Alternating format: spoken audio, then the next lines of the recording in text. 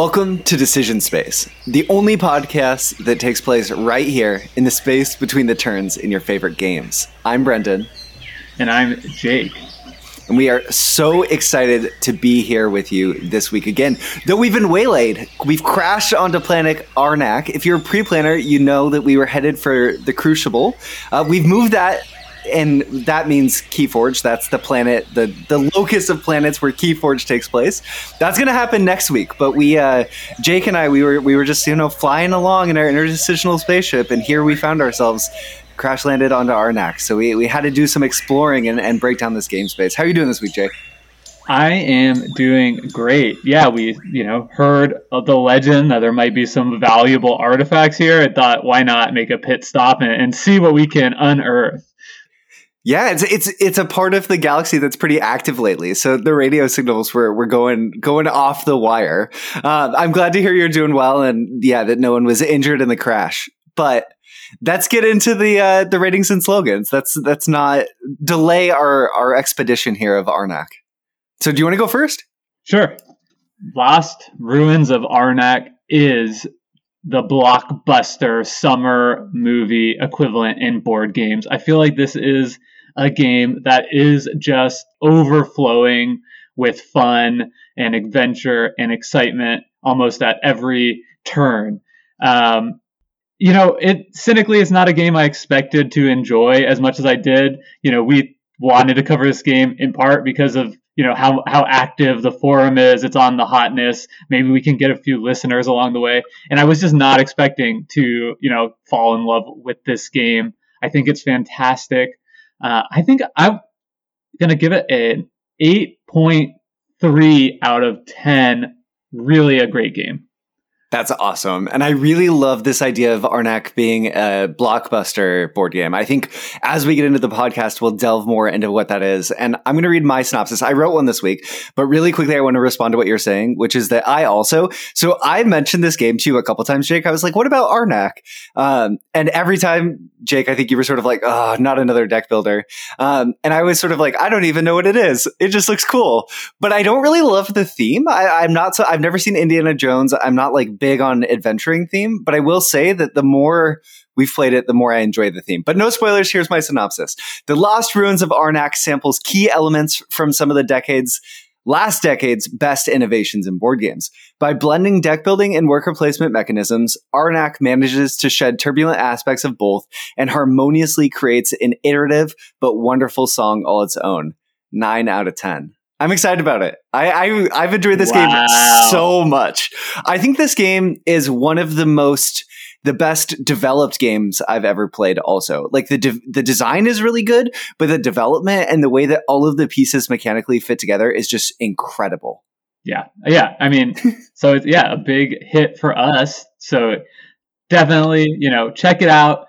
And should we get straight into some of the decisions here? We should. Well, first, if Arnak is new to you, we have a quick game breakdown for you to help you sort of get settled in within Arnak and sort of have you understand how the game flows generally. So we'll cut to that. And also, I know that there's some percentage of people here who came hoping that we wouldn't be on the Arnak hype train. I'm sorry to let you down. It sounds like Jake and I both really enjoy the game and the decisions it offers. So if you are that group of people, stand by and see why we think this game is so good.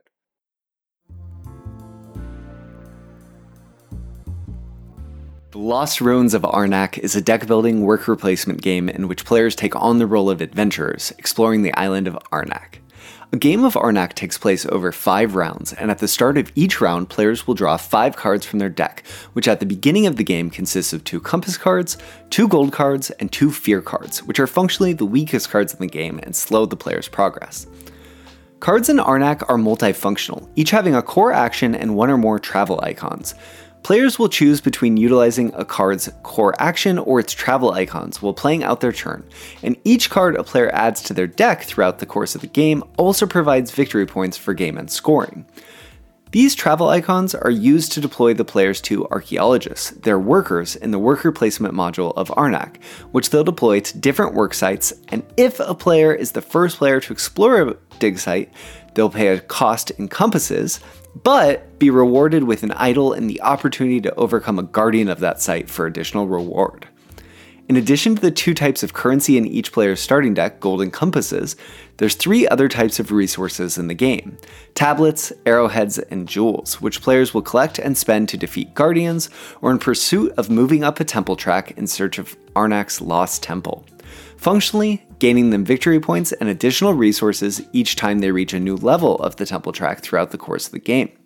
Players will also utilize the game's 2 types of currency to equip their expeditions with useful items and powerful artifacts that improve the overall quality of their decks and lend the game a driving sense of momentum. The player with the most points at the end of Arnak's 5 rounds is declared the victor.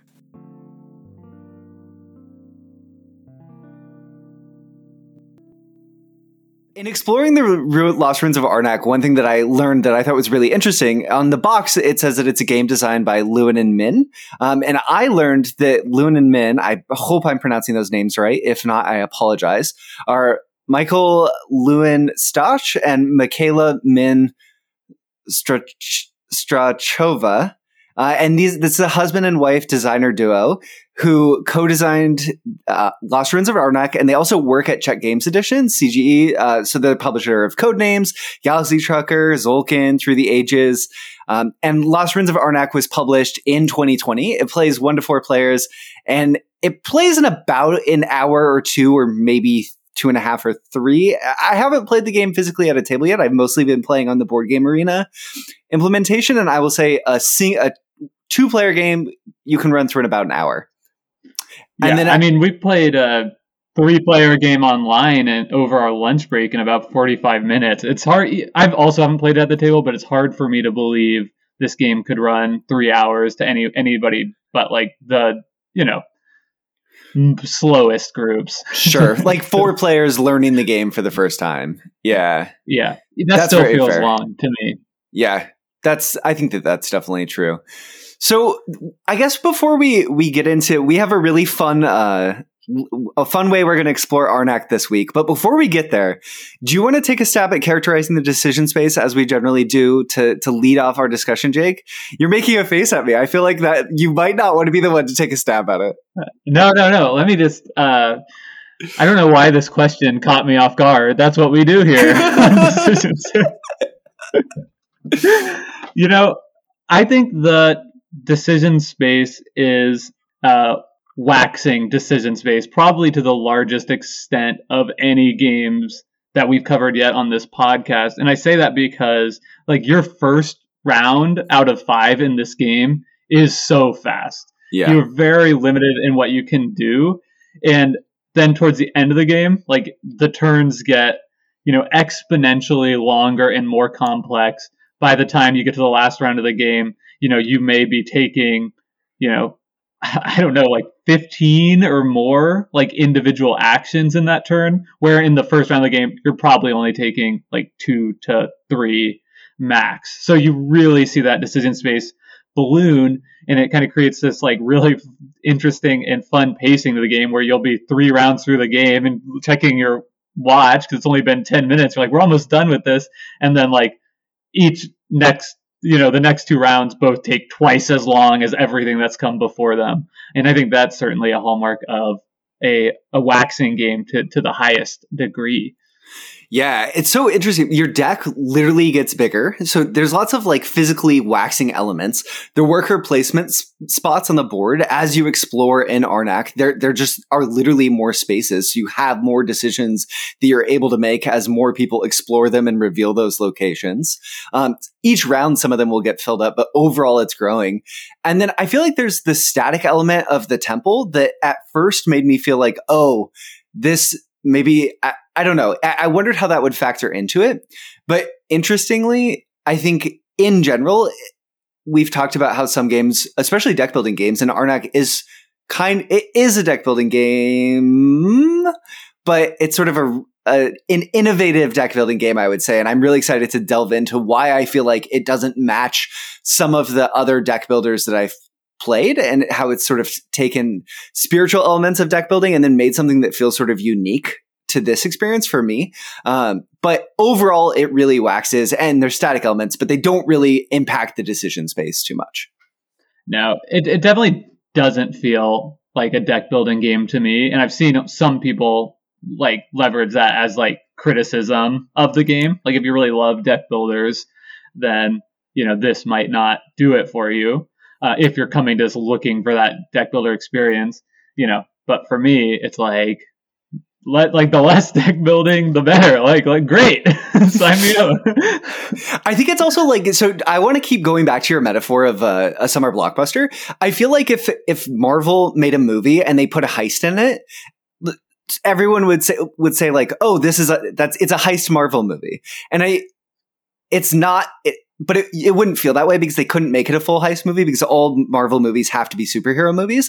And I think with Arnak, like, yes, it's a deck builder, but there's so much more going on that if you sell it that way, you're going to mismatch people's expectations.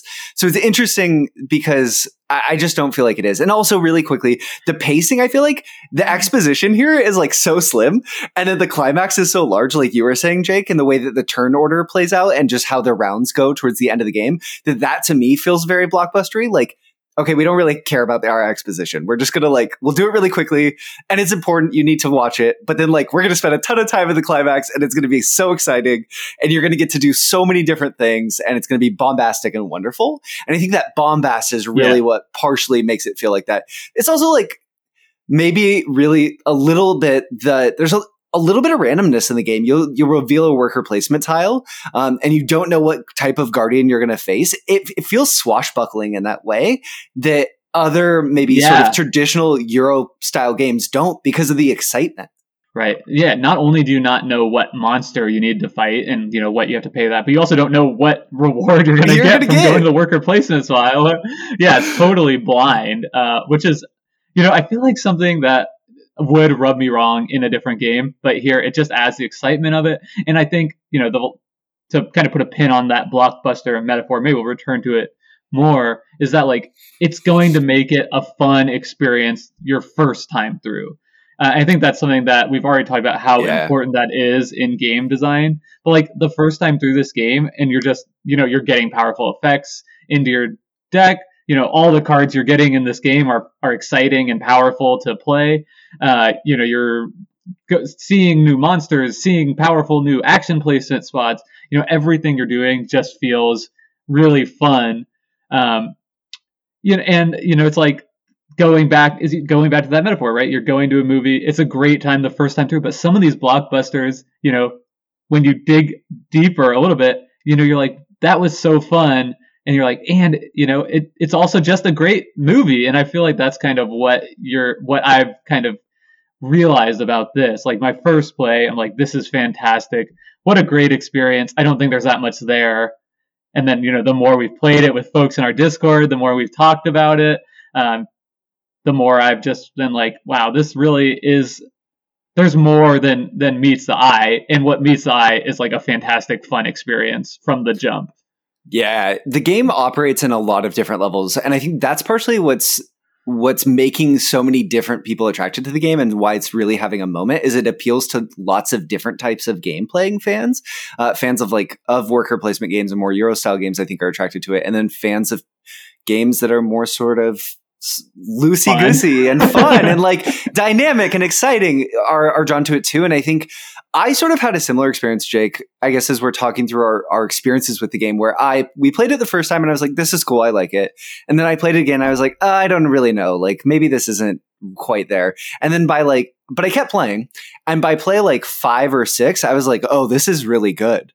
I just don't understand what I'm doing wrong and how I can be even better at this game. And then by play 10, I was like, okay, I get it. I understand the meta. I understand what directions to go in. And I think partially why the game works that way is there's 2 types of currency and then 3 resources in the game that really you're using to interact with all of the game systems. So your deck is made up of the 2 types of currency cards. You have coins and you have compasses. The compass currency has to do with travel and with purchasing artifacts, and the coin currency has to do with a little bit with travel and with purchasing action. So your core deck building, really, not your late game deck building. And I think that one thing that the game does really well with these goods and the currency and stuff is you don't have to understand the relationship between all of them or like the nuances and how different things are costed to have a signpost that you can say like, okay, on this turn, I'm just trying to get those 3 things. And then I'll move my token up and I'll be fine. And like generally you will be. You won't maximize your game because it's a game about planning, but you can have a fun first experience. Totally. Yeah. Yeah. That's pretty crazy. You played this 10 times. I have played this a bunch of plays. I don't know what's been going on, Jake, because I had a similar experience with Star Realms, and these last couple of games that we've done, I feel like have not been good for my sleep schedule. For the first time in all of Decision Space, I have started playing Arnak on my cell phone, or going on Board Game Arena on my cell phone so I could play Arnak when I woke up in the morning or when I was going to bed. I would I'll just play one game. I'll play one game. And I think I've clocked in at around 25, 30 games. I would have to check, but I've played a lot of Arnak now. Holy crap, that's insane. That's good context. That's good context for this conversation, because I think I've finished like 4 games and I have like 4 more games that I'm in right now playing asynchronously at like various levels of completedness. So we are coming at it again from a little bit of different perspective, just in terms of how deep we've had the opportunity to dive into the game. Totally, which I think is really exciting and will lead us on a really good adventure through Arnak. So this is the way we're going to explore the episode. There's 5 different things that Jake and I can do in our exploration of Arnak that each relate to 5 different systems or areas of systems within the game. So I'm going to invite Jake to pick a category, pick a verb, pick an action. Think of these maybe as worker placement spots. And then we're going to dive into that aspect of the conversation. So today in our exploration of Arnak, we're not going to tell you what these correspond to until they get revealed also, just like the workers placement spots in Arnak. But Jake and I are going to gear up. We're going to have lunch. We're going to dig at a site. We're going to explore the wilderness, and we're going to research our discoveries. So Jake, in our exploration of Arnak in this Choose Your Own Adventure podcast, what do you want to do first? Do you want to gear up? Do you want to have lunch? Dig at a site? This is so fun. Explore the wilderness or research our discoveries? I'm glad. I want to pick the one that I think is like, I love this. I love that you've created this little choose your own adventure here. Well done. And I want to dive right in. I packed my lunch. I'm already getting hungry. I want to dive right in, have lunch first, and then and then we'll work off those calories later. I love it.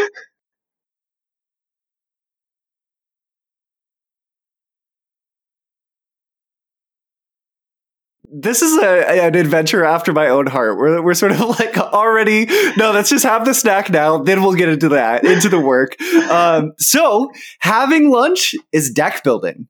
So we're gonna kick off our discussion with all of the sort of deck building aspects of Arnak and really break it apart. So I mentioned this earlier, Jake, but I feel like when you say deck building, a lot of people think of the sort of like wave 1 deck building experience as laid out by Dominion, and I think picked up by games like maybe Clank or Star Realms that sort of say, what does that deck look like, and what does an average turn look like, and how does that sort of extrapolate from there?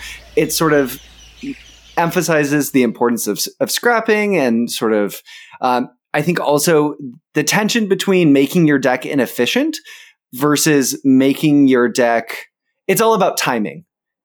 In some ways with those decks. And also a lot of them start with 10-card decks, and Arnak is actually a 6-card starting deck. Yeah. Yeah, I think there are... Yeah, I wanted to talk about this first since we already kind of brought it up in our beginning gushing about this game segment. And I think that there are quite a few different things that, to me, are the reason why Arnak feels so unlike a deck builder. It almost feels like something else. Like it almost feels like it's like an action building game or something where you're like choosing the actions that you'll want to take later on in the game, which makes it feel to me much more strategic, I think, than a lot of deck building games, because you really are like have this opportunity to choose a card and roughly like when you're going to get it. right? Because you know that whenever you draft it or whenever you buy a card, whether it's an artifact card or a item card, it goes to the bottom of your deck unshuffled. So you know you're going to get roughly when you're going to get the opportunity, whether that'll be next turn or in 2 turns. And if you get it in, round 1, you also know like this is something you're going to have access to multiple times throughout the game versus, maybe once or later in the game, it might be something you're just buying for points alone. So I think that's something that I know other games do too. I've played Taverns of Tiefenthal, and that has this like mechanism where you're putting the cards on top of your deck. I think what's the one about like fighting space monsters? The deck builder, you know what I'm talking about? About fighting space monsters. It's slipping my mind right now. I'm sorry. We're gonna leave a cliffhanger. We're the worst. We're the worst. This is the worst board game podcast I've ever listened to. About fighting space monsters? Yeah, it's like a huge deck builder. People love it. Everyone at home is just like palm on forehead right now listening to us. Throwing do you know what I'm talking about though? No. Oh my gosh. I'm sorry. I'm Googling it. I wish I did. Okay, you Google it, and I'm going to make a point following up. So I feel like that's one of the most distinguishing characteristics that you outlined, Jake, just that they get added to the bottom of your pile. And it allows you to sort of plan around and make clever combos. But I also think the fact that you don't shuffle your deck at the end of until the end of a round, you can't if you play a draw and your deck is empty, you just don't draw any cards. And that feels really different than sort of something like Dominion, where your whole game plan is really about drawing and cycling through your deck as much as possible, Yeah. The game is Eon's End. Oh. Okay, yeah. Now I know what you mean. It's Space Monsters? Okay. I thought it was fantasy. No, it's like, well, I don't know. We're just going to get ourselves into more trouble with this one. Yeah. Abort. Okay, but back to our topic. I totally agree. And I think a huge distinction too has to do with the way the cards that you're adding to your deck are designed. In that, I think in so many other deck building games, you're picking a card that does one thing, and it's like the way you build your deck is like the way you balance different like commodities in the game into your deck is what's important. So like in Star Realms, like you get cards that are like either like good at defense, or they're good at giving you income, or they're good at giving you damage. And I think that's like very similar to Dominion, right? You can get income cards, you can get cards that are worth points, you can get cards that like facilitate different strategies. Same with Taverns of Tiefenthal. And what you end up with in decks like that, at least what it feels like to me, and maybe this is part of the reason so many of these games rub me wrong, is like no matter what, at the end of the game, like your deck is bad because you have things that, and part of that too is that your starting deck of basic cards is larger, right? So like no matter what you do throughout the game, you're never going to get to something that like you're really like super excited with, Whereas this, everything that you're adding to your deck does everything, right? Like not always, but like in the sense that like it's going to be worth points to you. It's going to be advancing your strategy to get up the research track, and it also is going to be providing you income in some way. So I feel like your deck just feels so much more satisfying when you get to the end of the game in this than really I've experienced in any other deck builder. Yeah, definitely. I feel like the decision in Arnak to make everything have a play effect, to have all the cards that you add to your deck give you victory points, and then they all have the travel effects. They're all, no matter what, even cards that you would never use to travel, that probably shouldn't even have an icon up there because you would never use it. You still have it because I think they made the important design decision to sort of make everything work on that level. And it's so smart and it works so well. And like you're saying too, Jake, I think scrapping is very plentiful in this game. That's something that surprised me when I first started playing. We've talked about it some in the Discord. Is it's pretty easy, even if you don't get an assistant that helps you scrap. There's lots of cards that you can get that help you scrap, like the axe or the army knife. And then you can just pick up scrapping up the board, and then some of the worker placement spots will allow you to scrap when you play into them. So you can pretty reliably thin out your deck to a point where it can be really effective. And there's reasons to add fear cards later on in the game. But oftentimes when you find yourself doing that, you're doing it knowing that you'll never see them because they'll be on the bottom of the, like, you just buy them into your draw pile and then you're never going to draw again. So unlike Dominion where, I need to buy my victory point cards and they're ending up in my deck and messing up my draw, here in Arnak, a lot of the times when you would add fear, you're just doing it a way where you're going to get rid of it immediately, or you're never going to see it. And it will give you a negative point, but like it doesn't mess up your draws. And it feels so good. But I very much... Totally. Yeah. The fact... Yeah, just I think what you said was kind of the word I was missing. Is like every card in the game is multi-use, right? So that's just fun. That's like, right? It makes it feel like you have so many more choices versus like in so many of these other games. Obviously, if we're painting with a broad brush, I think Clank is the same, right? Like you play a card out of your hand and it's like a coin, and that's it. And like in this, even the fear cards, which are just worth negative points, like they still allow you to travel. And they're important for travel. The boots matter. Right. They have a lot of value. You don't want them later in the game, but you scrapping them too early, I mean, you always want better cards because they're always going to be better than boots. Yeah. But there is I think you should always scrap it. Yeah, you should always scrap it if you can. Yeah. Yeah. But, okay. Well, really quickly, I think I just want to sort of second and emphasize the sort of action building idea that you had, Jake, because I think it is really important that I don't think we fully explored that idea, and I don't think we need to in this episode, but it is meaningfully different enough that if you don't like deck builders, don't avoid Arnak because you feel like you're just going to bounce off of it because it might feel really differently to you. And it's almost like you're programming your actions for the future with some randomness once you go through your deck completely. Right. And it does feel like, just to make sure we're talking a little bit about the actual like decisions here, like it does feel like you're able to create different strategies. There are like cards that synergize very well. I think we'll talk about like later on, but there are kind of, I see like three sort of main strategies, ways to like approach this game.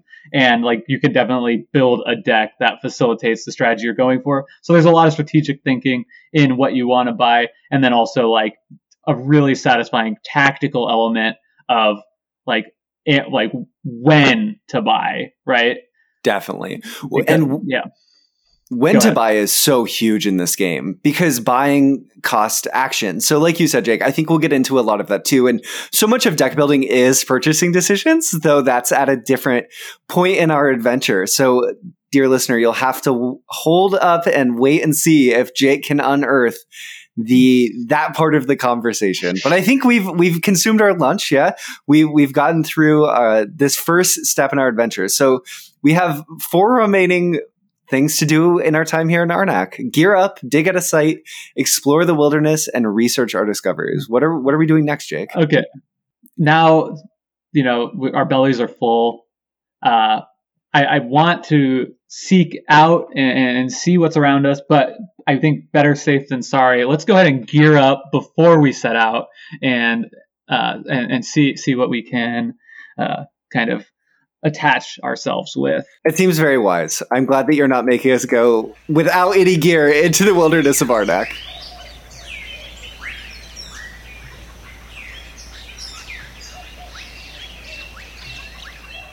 So gearing up is card drafting, the travel system, and actions and artifacts, or items and artifacts. Do you want to sort of kick off this part of the conversation, Jake? Because I think it's a continuation of the idea you were just talking about. Yeah. So I think a huge element in this game that makes it so fun to me is tempo. Mm-hmm. So when you're actually choosing to purchase a card, or you're choosing to, go to a worker placement spot, that is a place where I think like the game feels the most interactive with the other people, because in all cases, well, actually not all cases, right? But if you take a card, there's only one of that in the deck. Each card is unique, so you can absolutely like scoop something out from under someone, and also depending on player count, sometimes you can go to some of the actions twice, but very frequently getting to an action first is a significant barrier to entry to getting that action, or it just means no one else can get it. So there's a ton of tempo decisions about when to take the various actions so that you're able to do what you want. And what the decision feels like a lot is like, I want to go to this place first. Like, right, you can easily see the optimal plays, but often the optimal line of play is a sequence that could be very easily interrupted by somebody else. So when do you choose to do something a little less optimal to secure an item that you really need, or secure a bonus for being the first person to reach a certain level on the research track? Yeah, definitely. I think that there's a real sense of scarcity in terms of everything in the game. You only have 2 archaeologists. We're not talking about the worker placement, but so there's only 1 card of each type, and you're really, I think when I first played Arnak, I just sort of bumbled through the game and just was picking things that seemed like, oh, this seems pretty good. And they probably were. But one of the things that I think once you've played Arnak more and more, you start to appreciate how important the decision of when to buy what cards really matters. And I think I'm juxtaposing these right now because a lot of times when you're making the decision to buy a card, you're making the decision to do that before exploring at a site or before moving up the research track. And you're making that decision because you feel it's really important for your strategy to have this card in your deck. And if you don't buy it, there's a chance before the turn gets back to you, someone else will buy it. And that could be devastating. There's a chance that maybe you only have 1 coin sitting at the table. No one maybe will know what cards are in your hand. Or maybe you have played out most of your cards and they do know, and they know you're not going to be able to get another coin, and they can afford to just spend their turn blocking you from buying the 1-cost coin card, like a trowel or a pickaxe or something, 2 really good 1-cost cards, and really block you from your strategy. So there's this nice parallelism in terms of worker placement blocking and deck building blocking that I think Arnak draws that comparison between and makes it a part of the game. And I think in terms of Arnak, one thing that's very important in terms of the card drafting is the first row of cards can really impact the shape of the game. If they're all pretty expensive, that's going to create a really different feeling game of Arnak than if they all come out and they're 1 and 2 coin cost cards and everyone's adding them to their deck in the beginning, and they're going to have this really powerful round 2 versus maybe a slower round 2 as you build up. And then there's going to be this explosive round 3. So I completely agree in terms of the timing being so important about the cards here also. And then also, Jake, maybe it'd be good if we talked about the Moonstaff system, because that's another way in which sort of timing factors into things. And the Moonstaff system, I think, is very clever. So as Jake mentioned, there's 2 types of cards in the game. There's artifacts and items, which the items are sort of like the action cards that you're more reliably playing. The artifact cards are action cards too, but the first time when you buy them, you get an effect. And then if you want to use it again, you have to pay a tablet. So I find these are like one-shot actions for the most part. Some of them you want to add to your deck, the artifacts, versus the items, which really you're going to be using over and over, and they're like your bread and butter.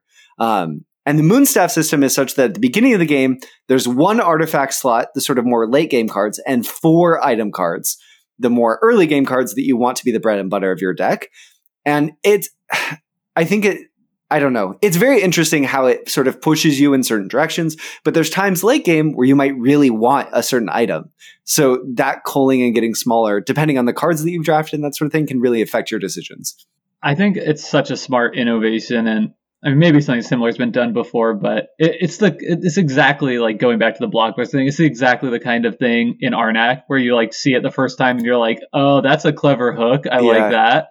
And then the more you play it and you're like, wow, this system does so much for the game, because in so many other deck builders, at the end of the game, you're like, oh, cool, I have income, but like I need to be doing damage or doing something else, right? It would have been like, oh yeah, I can buy this card to add it to my deck, but that's not going to help me at all. Like that happens in Star Realms all the time, right? Yeah.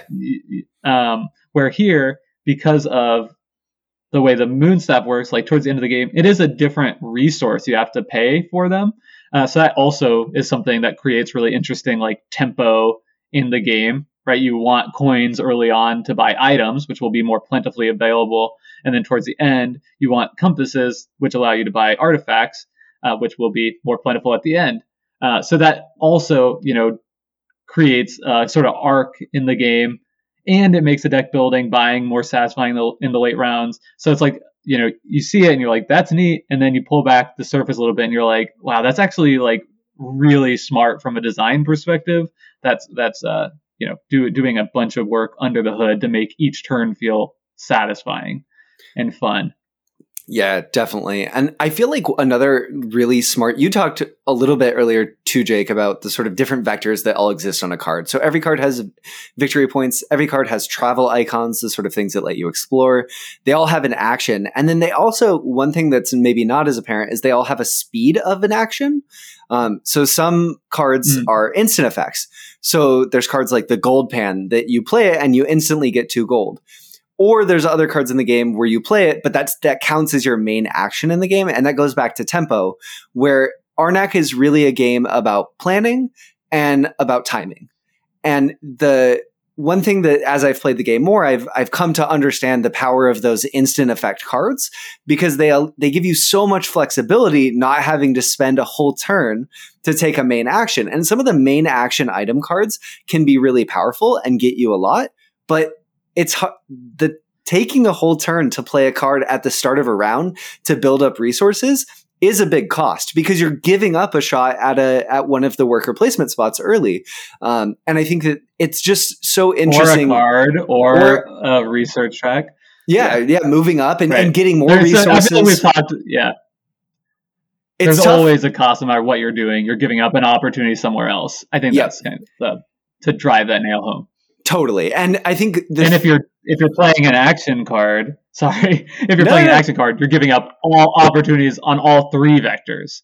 Yes. So maybe now's the best time in terms of to make the point that Arnak is really a game with lots of opportunity all across the game to find an edge, but it invites the player to figure out what area of the game they're going to specialize in. And in terms of the decisions that come along with the card drafting, I think it's, for me, one of the most rewarding ways in which that happens, because I think it's one of the most high agency ways in which you can do that. Early game, you're building out your deck and you know what actions are going to come later. You have really high agency. There might be a little bit of randomness, but like you said, Jake, because they go on the bottom of your deck, you largely know what you're going to draw into, not always. And then later on in the game, when you buy an artifact, the fact that those trigger and you get the effects immediately, that I think also contributes to the sort of action selection aspect of the deck building, is that some of the cards you buy, you just do it. You don't have to wait. It's better than it going on the top of your deck. You just get it immediately. And those feel so powerful, and it gives you a lot of flexibility in your strategy if you've invested in the compasses to buy them. Totally. Yeah. I think, one thing we were talking about a little bit on our Discord is it feels like because of the design of the actions, artifacts, and then the research board or whatever, the research track, like it always feels like you're executing a plan and strategizing for your next plan. Anytime you do anything, you're like, yes, I'm moving up the track to get this achievement, or like, and that means like, that's giving me this reward, which is helping me to buy this thing over here. Or I'm buying this thing over here, and I get to do this action, which is helping set up my next move. And I think like the way the artifacts are designed to give you that action right away. I mean, it's essentially half the cards in the game that you'll be available to buy are giving you an action right away, is a way that it takes that theme of executing and planning and puts it into the actual, card drafting element of the game, which is normally in these games a purely sort of strategic, right, deal where it's, it's something like I'm buying this to do later. And here it's like, no, like you're buying this to do later, but also do it right now. And it's like, yes, like that feels great. Totally. And that's the fun, exciting moment that feels like like a summer blockbuster too. And I think the fact that the artifact cards have the sort of constraint that when you want to play them out of your hand, not just when you buy them, they cost a tablet, gives so much texture to the cards. It's such a simple rule that just applies to a whole swath of cards. And they could have sort of made the design decision to say like, oh, this card costs a compass to play and this card costs a arrowhead to play.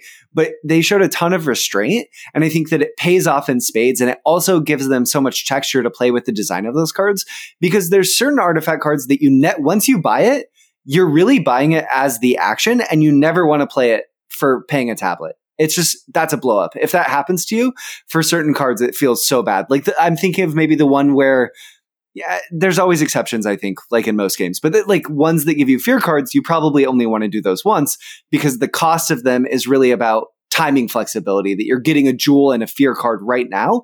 You're probably doing that because you need the jewel immediately, but there's probably better sources of getting jewels in the game than playing that card over and over. But there's other cards like the War Club. This is an artifact that costs 4 compasses. And when you play it, you defeat a guardian. That one, you just give it to me in my deck in round 2. It's going to feel so good, and I'm going to build my whole strategy around it. And I think that it gives a lot of flexibility in the sort of types of strategies that you can go for, depending on what artifacts are out there early. Yeah, totally. I mean, they're really well designed, and I think just the last thing I'll say about the artifacts, I think these are such a clever design to everything you're saying, and also I think the extra cost the second time it comes up through the deck enables them to be even more powerful, right? And feel like a blockbuster moment. Like, they're kind of 1-card combos at times, right? Because it could be like, I'll use my assistant, which we haven't really touched on how there's these assistants, we will in a second, and then I'll play this card that lets me switch out my assistant for a different assistant. It comes refreshed, and I'm going to use that. It's like a 1-card combo. It feels so great. Like you're doing a lot.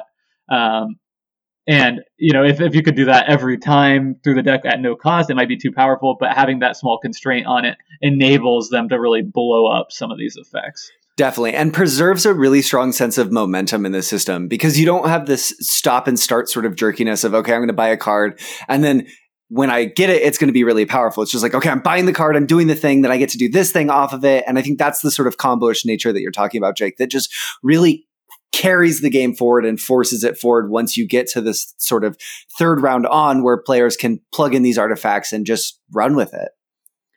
Yeah. By the end of the game, it can really feel like you've got you're playing a game of Magic all of a sudden. Like all your cards are you have no more of the cards that are just basic. Like you've scrapped them all. You scrapped all your fear, and all your cards are like, draw 2 cards, gain a compass. And you're like, okay, I drew these 2 cards. This one lets me like reuse my researcher. It gives me 2 compass to buy an artifact. I'll use that now. That lets me draw 3 cards. And and I have this, I can exile to move my worker guy to a different place. And it's like, you can really create decks in a really short playtime that feel, only 5 rounds, right? It's a short amount of time. And yet at the end of the game, the deck you've created, to me, feels more satisfying than decks that I've been able to come up with in literally any other deck builder. Yeah, I definitely agree with that. And I think that partially in terms of the purchasing decisions, I feel like I've been invited to make more interesting purchasing decisions because of the way in which you're juxtaposing these 2 different types of cards that do fundamentally different things, and the timing within the system, that it just creates these really interesting decisions. There's also cards that are sort of one-shot exile cards, the items like the hot air balloon or the flask. This is a card that lets you just draw 3 cards, or the treasure map that lets you, if you exile it from your deck, you get 3 compasses. So it enables these really interesting strategies that you don't always get to do. And you have to make the decision, one, is my deck good enough that buying a card like the flask is worth it? If I'm just going to be drawing coins and compass base cards and maybe a fear, no, that's not a good enough card. But if I'm timing it right, I'm making the decision to buy it. It's a good time in the game for me to give up all the other stuff I could be doing to put a turn of tempo towards buying this flask, and then it's going to set up this huge turn. The game invites the stars to align so reliably, and it feels so good when you make these clever decisions that then play off. Yeah, and it doesn't feel lucky when it happens either. Like it can in Star Realms, where you're like, I've got all these different colored ships in my deck. Oh, cool, I drew 3 of the same color this turn, and now I'm going to win. Like, that feels great. It's awesome the stars align like that, but it feels lucky. And when your opponent does it to you, you're like, you got lucky. But in this, it feels, it's like the game is constantly telling you, is like, Brendan, you're so smart for doing this. Like, look at you. You're getting this bonus. Like, way to go, man. You're doing great. Keep it up. Like, that's kind of the feeling. Totally. Wow, look at you. You put the stars in order. You just reached up right there and did it. Oh, you knew you were going to draw that this turn, didn't you, you clever booger? Yeah, totally. Yeah. And I don't even care. Just let me play again. Right, okay. Yeah. So I feel like we're pretty geared up, Jake. Do you, now that we have our gear, maybe we have a nice little donkey with us. Maybe we're in an automobile or we're on the steamship. Maybe we have a sea turtle that we're riding. These are all cards in Arnak. What are we doing next? Are we digging out of sight? We've got our dog. We've got our dog with us. So cute. That card's adorable. That's my favorite card. Just named like dog. Like, I love that. All right. So now that we're geared up, it is time to we can't. I mean, the only thing that makes sense is to explore the wilderness. Okay. Right? I mean, how would we? Well, I want to dig. We've got our gear to dig, but I think we should at least find a good spot first. It's probably not a good idea to start digging down here at base camp. I think that's really true. Though who knows what we could discover at base camp. But yeah, let's explore the wilderness. Let's get out. We'll take the axe and the machete and we'll start carving our way into the jungle.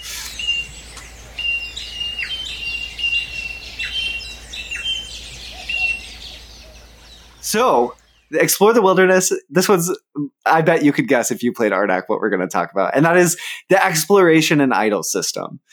So this is the system within the game. You start the game and there's sort of 3 tiers of worker placement spots in the game.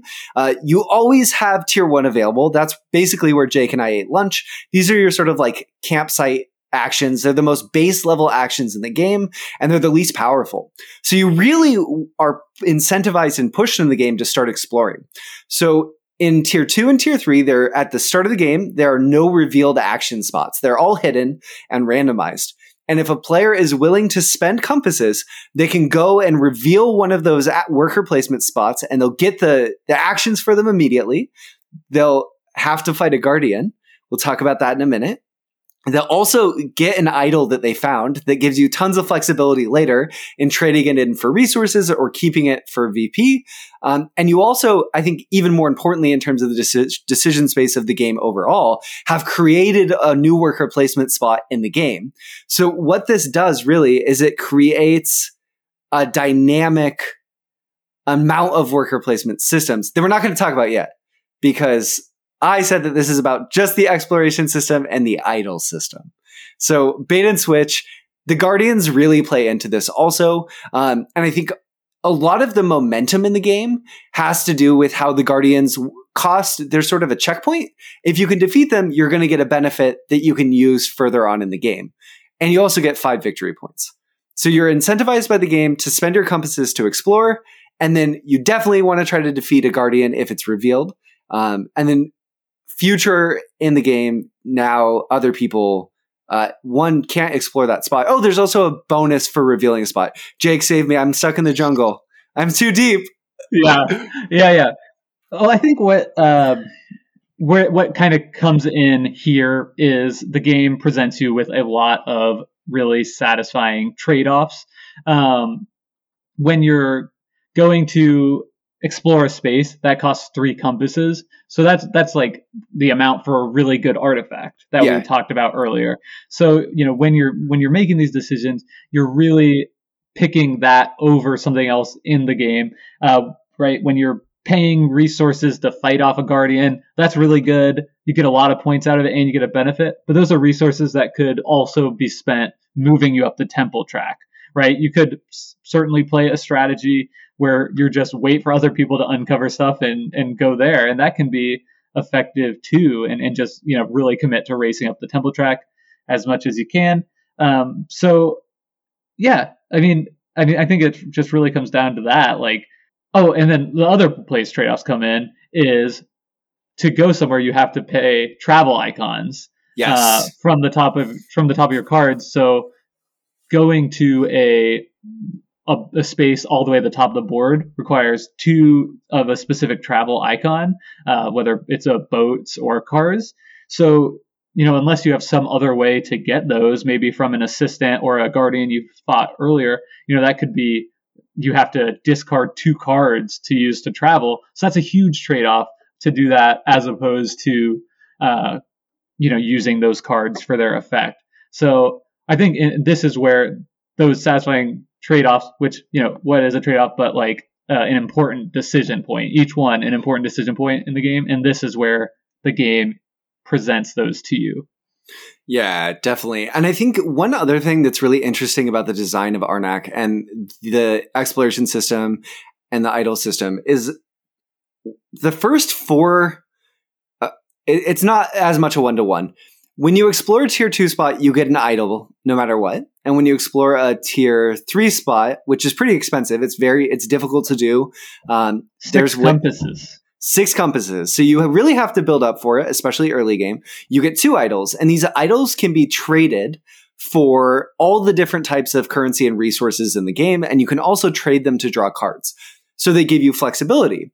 But the guardians that you revealed, so you're traveling to these spots, you're exploring, you're getting idols, but then the guardians all have a cost associated with them. And a lot of times you're going to use your idols to pay for defeating the guardian. Not always.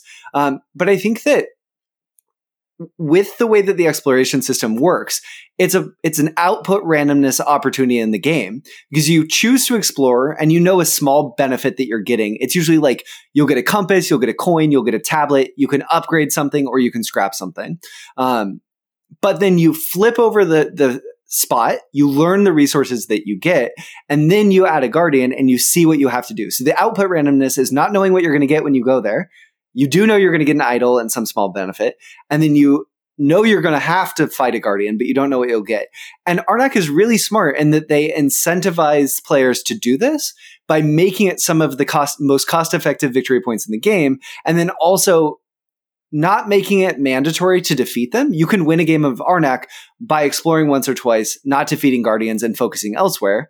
Or if you have the flexibility in your system and the sort of deck that you've built, the assistant that you have to deal with that randomness, you get rewarded handsomely. And in addition to 5 victory points, you get some sort of other benefit, like a token to then travel elsewhere and upgrade. So it again plays into that momentum. But you can also play a game of Arnak, Jake, without exploring at all, really. You could just let other people reveal victory worker placement spots and then do that. And I've seen that work too. I did win a game with only claiming 1 idol the whole time. That's awesome. Which was that was very weird though. That was like an early one of our plays though, so I don't know if that could really be replicated again with anything but new players. But like it is, I think that at least shows that like you don't have to focus too heavily on this.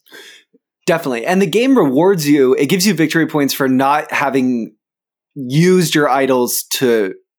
So if you don't have idols, you're going to get victory points for not filling these idol slots. Or if you get idols and you don't use them, you'll get victory points for not using them. So I think it's really careful to enable that strategy. And even though it was a newer game, I feel like that game taught me a lot about how flexible the system is. And I think it's especially possible when you're not playing a 2-player game, because there's just going to be more spots available to slide into that are more flexible if you're one of the players not exploring. But I think that's probably good on...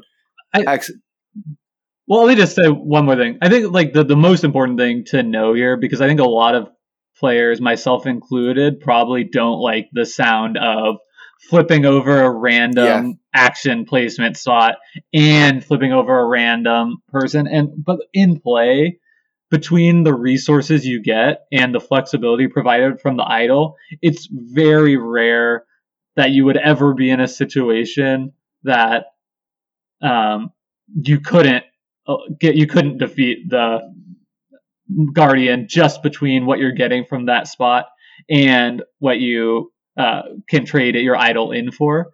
So I think that really does a huge service to making the game palatable to a wide range of players. It potentially reduces the skill ceiling quite a bit, because I can picture a game done just slightly differently where guardians were more punishing. As it is, they only give you a fear if you don't defeat them and leave your worker on that spot by the end of the round, which is minus 1 point and makes your deck less efficient. Like, you don't want that, but it's not the end of the world.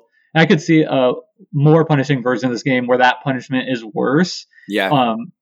And or without like such a robust like benefits from the idols where like it would really reward you like preparing ahead of time. And I think that's something that a lot of games do, where this you can prepare. It's probably better if you don't have to use your idol, because that means you'll be able to use it more flexibly later in an even better spot, perhaps to like get up the research track to get the most points at the end of the game. But like you can pretty reliably go to a new place, explore with no other resources, and you don't feel too scared doing it. Yeah, definitely. I think that's really fair. And the opportunity cost of not defeating a Guardian is high, but it's not going to sink your whole game. So sometimes you can take the risk and go somewhere where, only if this one flips. I think the final thing I'll say really quickly too, one thing that was really illuminating for me, Jake, was 11 of the 15 Guardians require an arrowhead to defeat. So it really focuses. Yeah, it really, I think in terms of costing and design, focuses the game. If you get certain assistance, it's going to make you more effective at this area of the game. And one of the ways that they do that is with the assistants that give you arrowheads for trading for things. That's interesting. That's a good tip. That's a strategy tip for you listening at home. Beat your friends at Arnak. Get a arrowhead before exploring. Yes. Okay, so we've explored. I feel like I see a dig site coming up. Unless we have to dig different plants. I feel like you gave me no choice here. It's time to dig.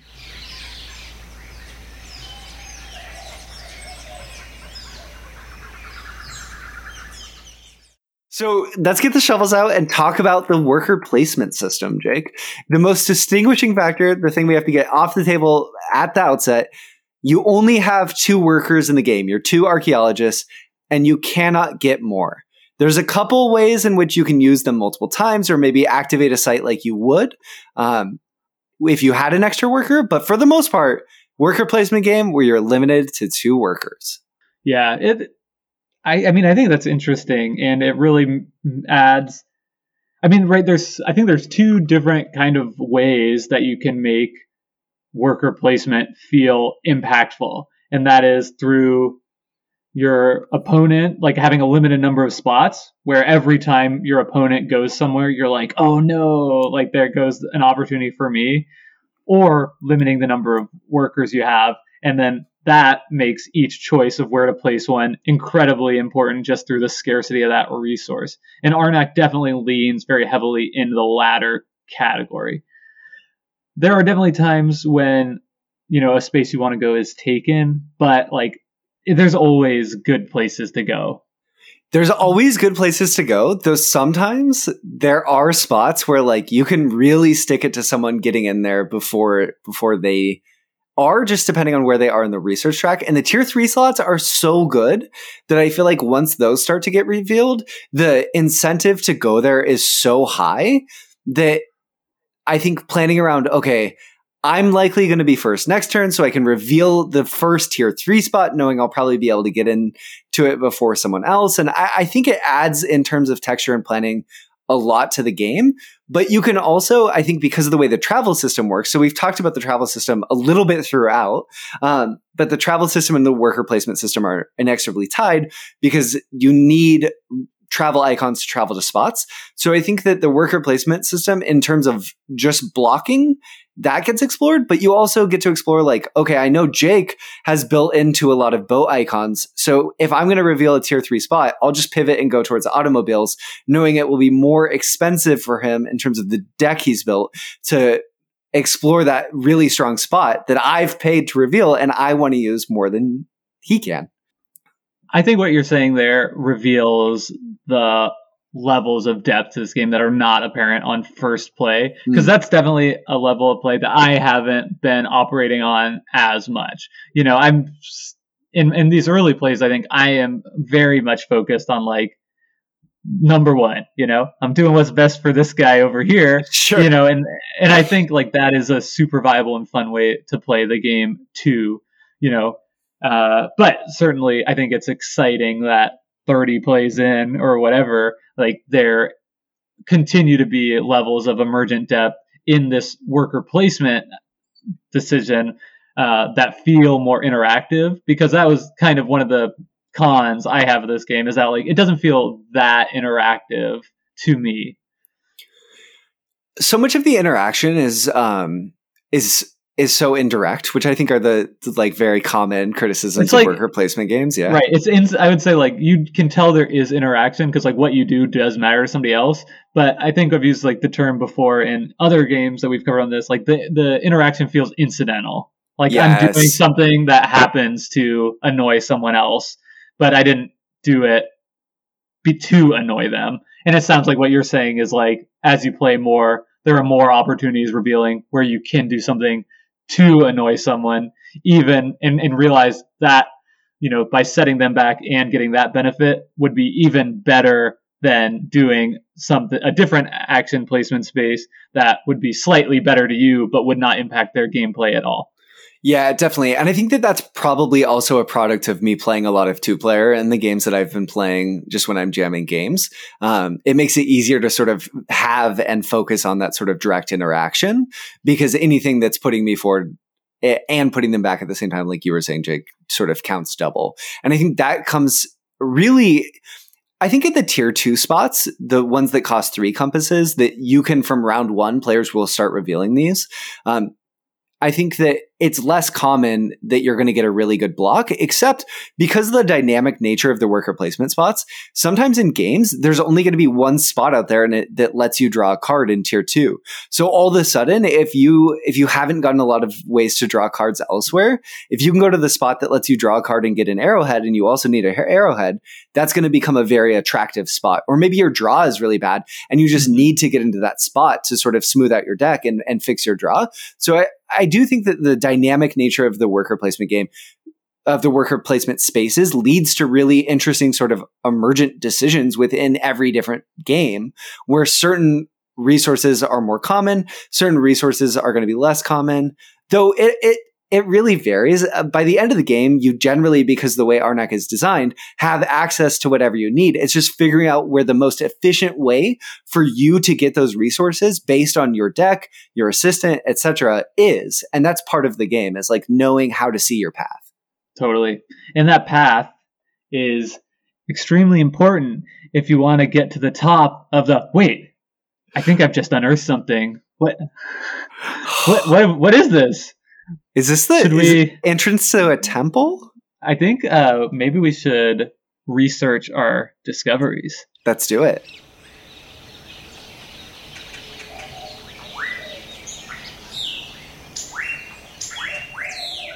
This is such an important aspect of the game, and it takes up roughly a third of the game board on Board Game Arena. I think it takes up about the same on the physical table as well, and I think that it plays as or equal to more importance than that. And this is really a research track that you're moving up throughout the game, and every time you reach a new level, you're getting a bonus from it. So no matter what you do in Arnak, you always get something. And I think that's what Jake was talking about earlier, where everything you do feels like you're fulfilling your plans and also planning for the future. And this research track plays into that so much. There's also 2 different icons, your book, your magnifying glass, and your book. And you're really, I think it makes you feel like you're like using them as a team to like leapfrog up this temple track a little bit in a way that to me is very fun, figuring out how to sequence it, when it makes sense to let your magnifying glass get ahead, because your magnifying glass always has to be ahead of your book. They can be on the same level, but your book can never go ahead of your magnifying glass. And your book gives you really important actions. Of course. Yeah. And of course that makes sense, like in real life, because, you know, you have to look at something before you can write it down in your journal, what you found. Yes. When I told Bridget, my wife, that rule in the game, and she's a PhD archaeology student or archaeology PhD candidate or whatever, she was like, she like loved that rule. Just like, yes, like you have to like carefully observe before you can write down your discoveries in the journal. I just think it's like just another one of those like warm touches to this game. Like it does an important thing for like mechanism wise, but it's just a way that like this theme, which is not, you've mentioned before, the most unique one in the world, perhaps the most interesting one in the world, but it just adds these warm touches. Like there's that, like there's card that's just dog, that's just like, it just makes it feel nice. The way this theme is portrayed is, I think, like honestly, like the best possible outcome for a game like this. Like it just feels, I guess I should say, like it feels so sincere. I think if they had gone a little more like serious and tried to make it like scary, that like would have kind of fallen short. And if they had just gone like more goofy too, it would have made it feel maybe just like a little bit more unserious, like a game not to take so seriously. But like I think the sincerity with which they treat the subject matter, which is inherently a little silly, is endearing.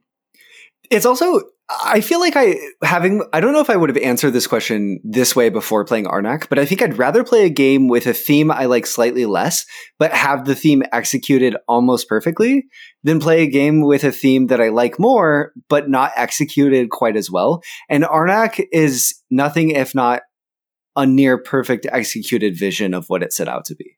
Right. Okay, so research talk track. A little bit about the research track. Yeah. I think let's talk about like signposting a little bit here, and maybe we'll talk about this more in another episode. But this is kind of an idea I had to ask you. I was like, because when we were talking about games on Discord or whatever, you keep like, like this is such good signposting. Like, Brendan, what is? I had to like after a while of just like nodding, like yeah, totally, dude.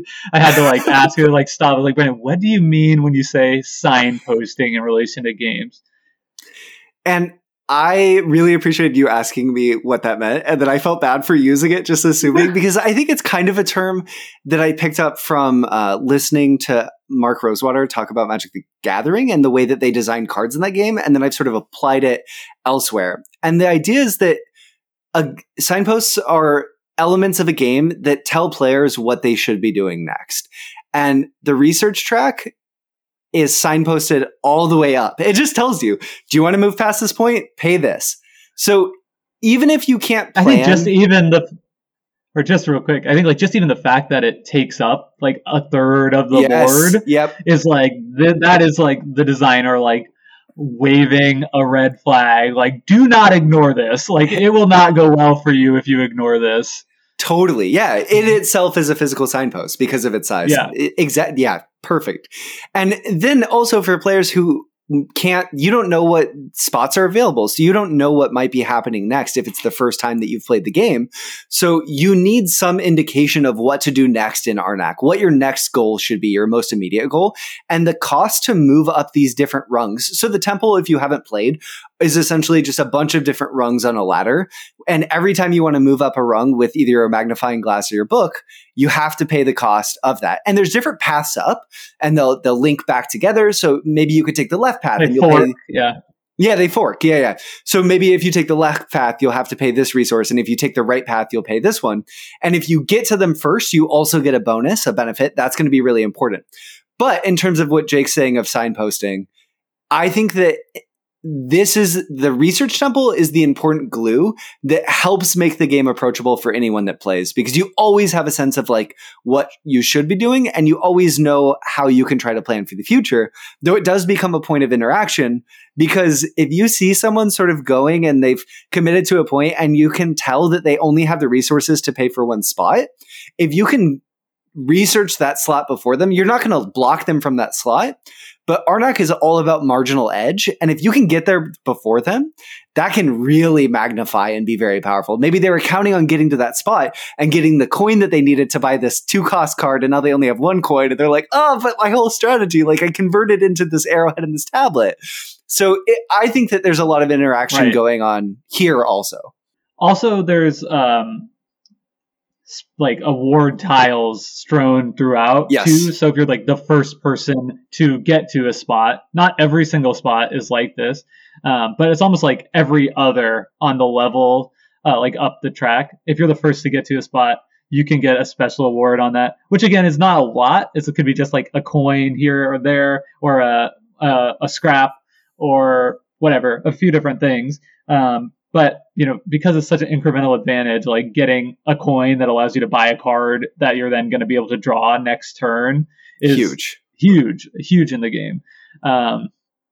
So that's cool. And then the other thing I want to say about the research track is like, I've been so impressed with how well it just makes like me think like everything is so well weighted and calculated, because every time I get to the end of this game, I either have like exactly enough resources to like get to the very top, or I'm like one resource short. Like, and it does this really clever thing too to like guarantee that, where once you get to the top of the track, which you really want to achieve, I think, with at least your magnifying glass. Yeah, with at least your magnifying glass, to do well. It seems like that like almost needs to be part of your strategy. And then how much you want to move up your book behind it, that could be a viable, if you want to go like the research track strategy, that means like you're moving your magnifying glass all the way up and like you're trying to get your book up high too.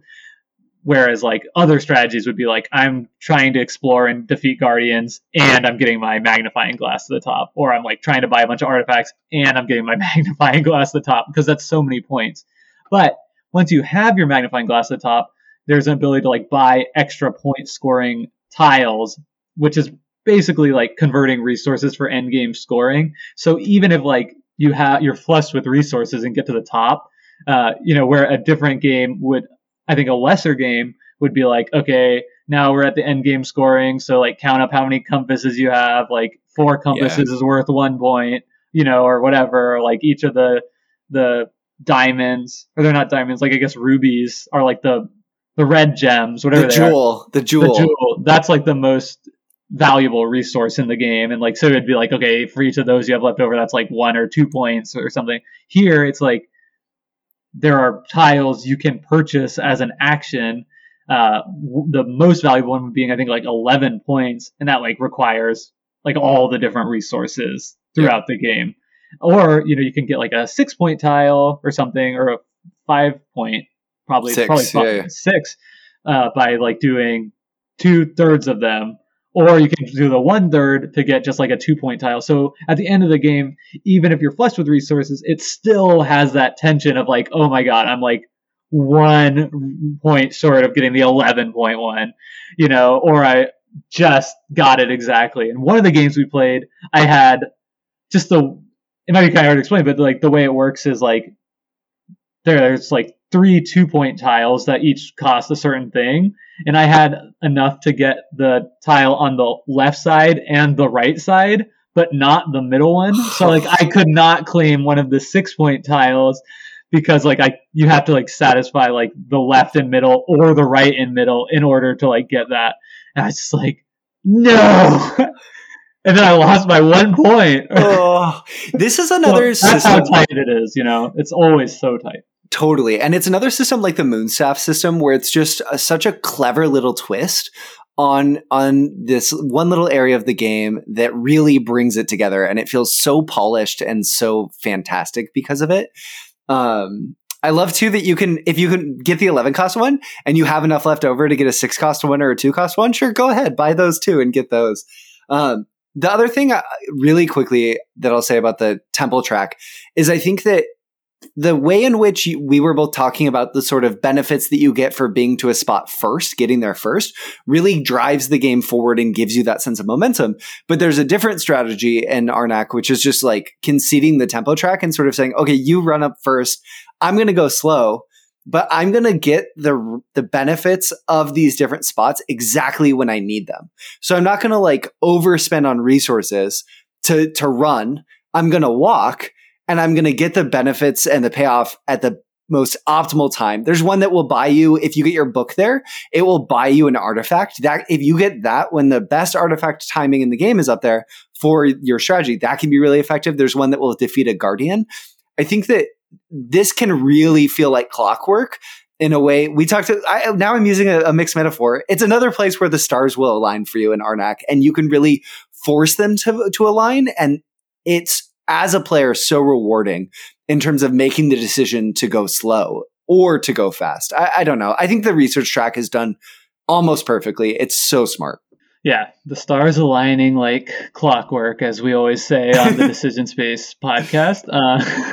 No, but I agree, and I think the last thing to mention about this is it also is how you unlock assistance. So, like getting Yes. your book up, so the first two levels give you assistance, and that is also the reason I want to highlight that is like that's also something that feels mandatory to do and early, and I mean, it's pretty. I think it's also like fairly well signposted that you need to do this, but I think that's a huge point of differentiating yourself. Like if you can get your assistants online and upgraded before somebody else, that's a big advantage to you because that's just you're just getting more actions and research and or more actions and resources in every given round.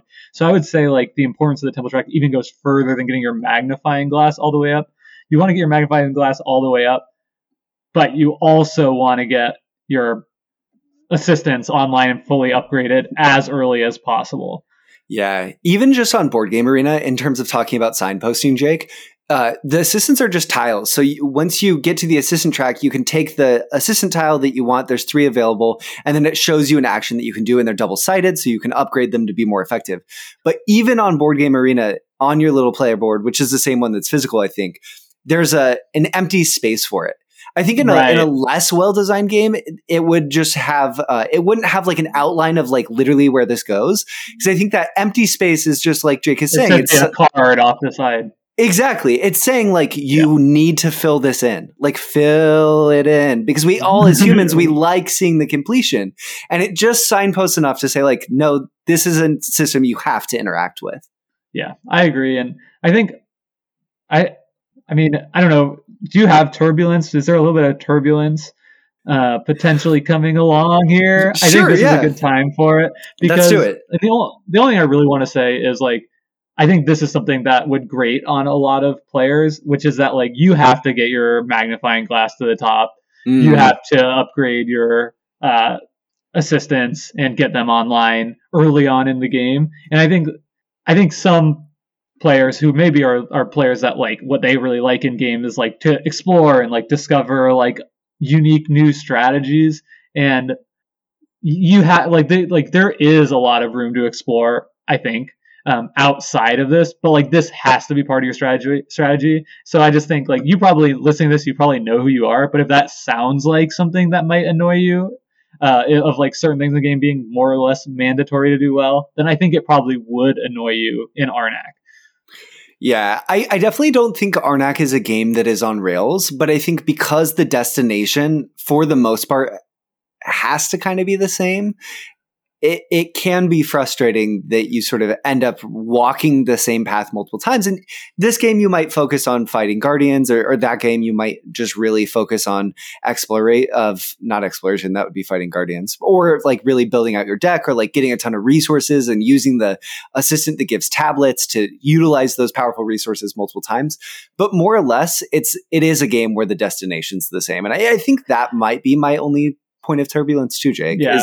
I think like the Blockbuster movie, it's great the first time. And the reason I first thought of that was because after playing the first time, I was like, that was so fun. I can kind of see this being samey. And the more I played it, the more I've like unearthed and like think like, okay, wow, there are a lot of interesting decisions. There are like a lot of fun builds you could come up with for your deck. But I think that like this is a game that probably for most people who are like serious and into the board game hobby is probably one that would be like, you probably get like 10 great plays with your friends, and then you might feel ready to move on. And I don't think that is like a negative. Like I think any game that like you get 10 great plays out of is like, what a great investment. Like if we got 10 great plays out of all the games that we buy, like, the board game hobby is, a great investment. So I don't think that's like a negative, but I do think like it might be a game that has a shorter lifespan than some of the other games I'm willing to give like an above 8 rating to. That's just a hunch though. I haven't played it as much as you. I think there's probably a valley in the middle that can be really frustrating for Arnak. And my one point of turbulence, I guess, in addition to that would just be the feedback in the game isn't great. it can be really difficult to know what you did wrong to not have a good game of Arnak and what you should have done right. And I think that if there is a failure of the game systems, it's that the lessons that a bad game teaches you, it really makes you work for.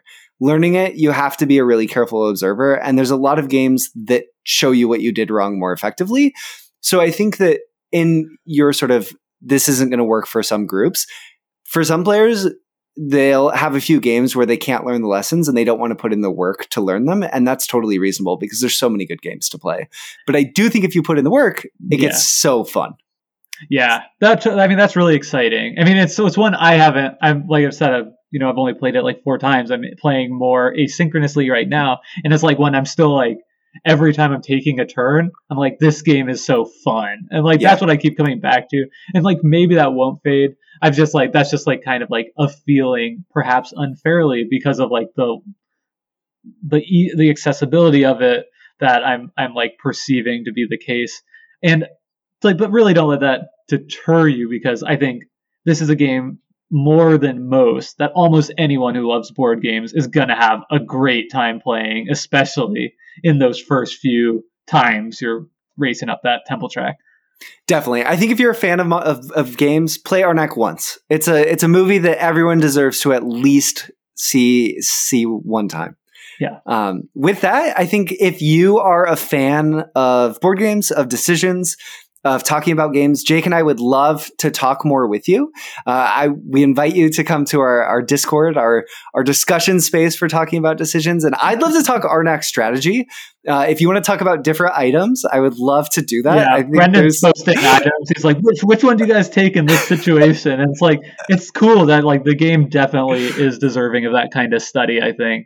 Yeah. And yeah, the Discord, it's just been like delightfully active. So if you're one of our Discord members listening to this, thank you, because it's been really fun hanging out playing games with y'all.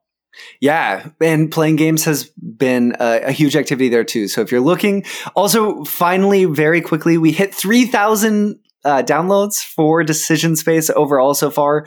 So I won't get too sappy, too corny again at the end, but thank you to everyone. It's so awesome hearing the reaction to this podcast so far. And Jake and I are so excited to continue the adventures. So if not on Arnak, next week, headed to the Crucible to talk about Keyforge, and then on to an even more exciting and expansive future.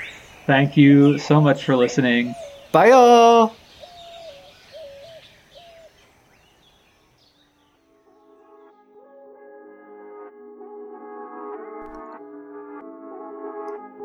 You are now exiting the decision space.